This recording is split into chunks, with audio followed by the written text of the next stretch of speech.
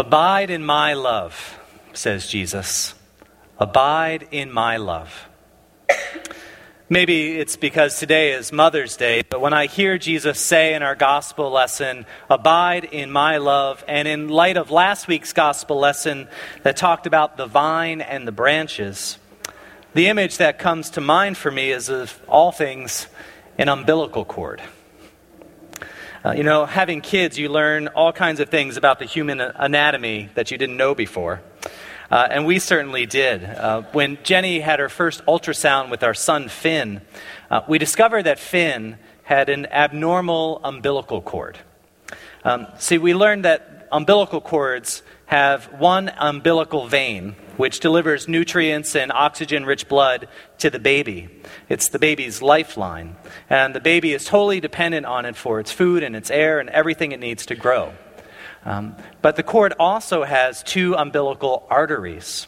And these arteries take all the deoxygenated blood and waste from the baby back to the mother for processing. And in her first ultrasound with Finn, Jenny's doctor determined that Jenny only had one of those umbilical arteries. And in a small number of cases, that can be a sign of congenital disorders or genetic abnormalities. And so we were sent to a specialist with a higher resolution, or as I like to call it, a high-def ultrasound machine. And with that machine, the doctor could get a better look at the baby's development, and they could focus right in on the umbilical cord and see that one vein and the one artery. And then, this is what I found amazing during that session. The doctor changed the view on the ultrasound to show us in color the movement of the blood coursing back and forth between Jenny and Finn, taking the nutrients and oxygen to the baby and carrying the deoxygenated blood and waste back to the placenta. You could see on this ultrasound inside the very cord itself, inside that connection between Jenny and Finn. You could see the flow of life going back and forth between them. Unfortunately, after the second session of this high-def ultrasound, they ruled out any problems for Finn. This morning, Jesus says, abide with me. And last week he said, I am the true vine and you are the branches. And he means that we are connected with him. And this kind of intimate and dynamic, ever-flowing, life-giving relationship, like the one between Jenny and Finn that we could see on that ultrasound. And like the ultrasound, Jesus gives us a close-up look in our gospel today of how he and God and we and God are connected. At our baptism, we are grafted on to Jesus, the vine, and we are grafted into his life and death and resurrection. And so at that point, Jesus' life begins to flow into ours for the rest of our lives. Jesus is always sending us his nutrients of grace and mercy, faith and hope and love. And they are continually coursing into our hearts through the power of the Holy Spirit. As Christians, they are our lifeblood. And Jesus sends us this good stuff, and we grow and we bear fruit. But this image of an umbilical cord also reminds us that this relationship is not a one-way street. At the same time that Jesus is sending us what we need to live, he's also taking back our waste, the things that prevent us from thriving, our sin, our failures, our brokenness, our fears. I was going to say this morning that just like the mother and baby, we and Jesus have a kind of symbiotic relationship. But if you look up the meaning of symbiotic, it means a mutually beneficial relationship. But that's not exactly right for this, is it? I mean, the mother gives literally of herself to give the baby life, not to mention all the morning sickness and baby weight. The vine gives and gives to support the branches. And on the cross, Jesus gives us his life and takes on our death. These relationships are not mutually beneficial. Rather, they are self-sacrificing and self-giving. Mother to child, vine to branches, Jesus to us, abiding in love. One of my favorite writers in Christian history is a woman named Julian of Norwich, who was a 14th century English mystic. And Julian was captivated by God's abiding love for us. And she thought that Jesus was the absolute perfection of motherly love, and that motherly love was a reflection of Jesus' heart. And it is the heart of her understanding of God.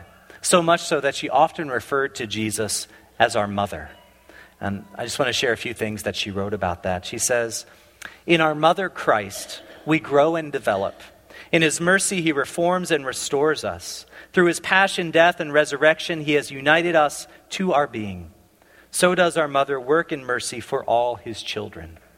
She says, "We owe our being to Jesus, and this is the essence of motherhood, and all the delightful, loving protection which ever follows.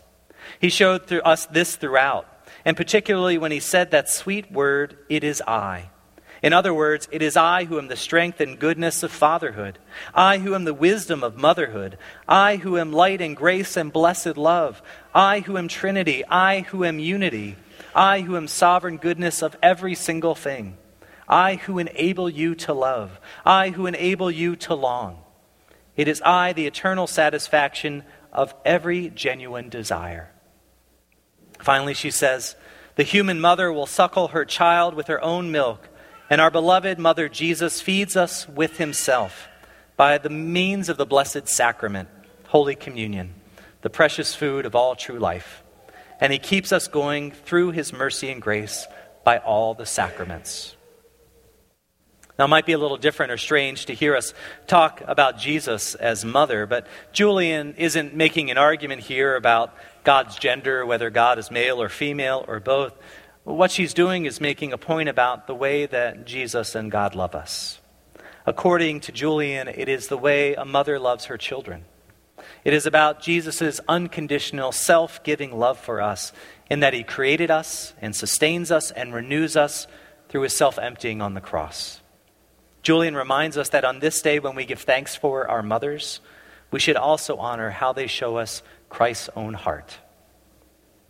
I don't think we ever truly understand the sacrifices our mothers have made and continue to make for us. But now that we have children, I begin to understand that a little better. I've seen Jenny make thousands of sacrifices that our kids won't even remember. "Abide in me," Jesus says this morning. "Like the vine to the branches, like a mother to the child, abide in me and I will give you life. If you go, I will be there. But choose the better part and abide in me," he says. And as we abide in Jesus, we love one another as Jesus loved us, passionately and faithfully and fiercely and unconditionally, expecting a little in return. You know, we all have times in our lives when God seems far away. When we can't hear God's voice or sense God's presence, times when we feel disconnected and wonder if we are abiding in God and if God is abiding with us.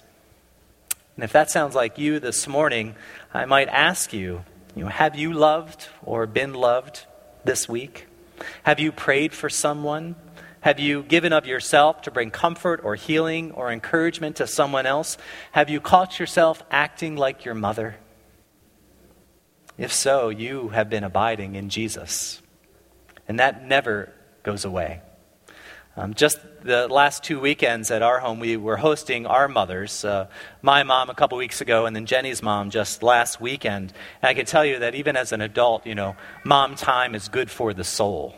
And we just had that sense of abiding. There was nothing to do, nothing to prove, nothing to earn, nothing to create or accomplish, but just being together in one another's presence was sufficient, was enough. It was beautiful. And that is what God invites us to in our relationship with God. And the loving relationships in our lives, they're like blueprints for our relationship with God. The unconditional love of others, however imperfect, teaches us something about the unconditional love of God. And while even the best relationships with our mothers and parents are flawed, they do point us to something higher, something more, something eternal.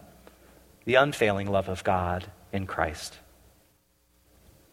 We love, the scripture says, because God first loved us. We abide in God because God saw fit first to abide in us. God is not so easily shaken or dismissed or lost from our lives. God abides in us even when we can't or we won't or we don't know how to abide in God. No matter how far we go, God is still with us. That's just who God is and what God does. God pursues us relentlessly out of love. God chases after us when we run away. You know, I found it interesting as I was reading up on umbilical cords this week, of all the things to be researching for your sermon, that the word umbilical has more than one use. Umbilical can refer to anything that provides a link to something essential for life. And the specific examples that were given were a supply line in war, or the hose that provides air to the deep sea divers that keeps them connected to the surface, or the line that keeps astronauts tethered to a spaceship when they're out on a spacewalk. And so for us, whether we are fighting our own battles, or whether we feel like we are in over our heads and overwhelmed, or whether we feel adrift, God still abides. God keeps that connection strong to us. That's God's unshakable baptismal promise. And so, God's blessing be upon you mothers and grandmothers and aunts and mother figures in our lives. And thank you for sharing with your families and with us, each in your own unique way, the love of God. Thank you for the millions of unseen sacrifices that you have made on behalf of others. Seen or unseen, known or unknown, they mean so much. Thank you for loving us far beyond what was advisable or practical or necessary. Thank you for listening and for waiting and for picking us up when we fell, for telling us the truth when we needed to hear it. Thank you for your companionship. Thank you for your faith. Thank you for embodying God's unconditional, self-giving love in a way that we can see and feel and touch and hear and know. And in that way, even now, it draws us closer to the one who is love, to Jesus Christ, our Lord. Amen.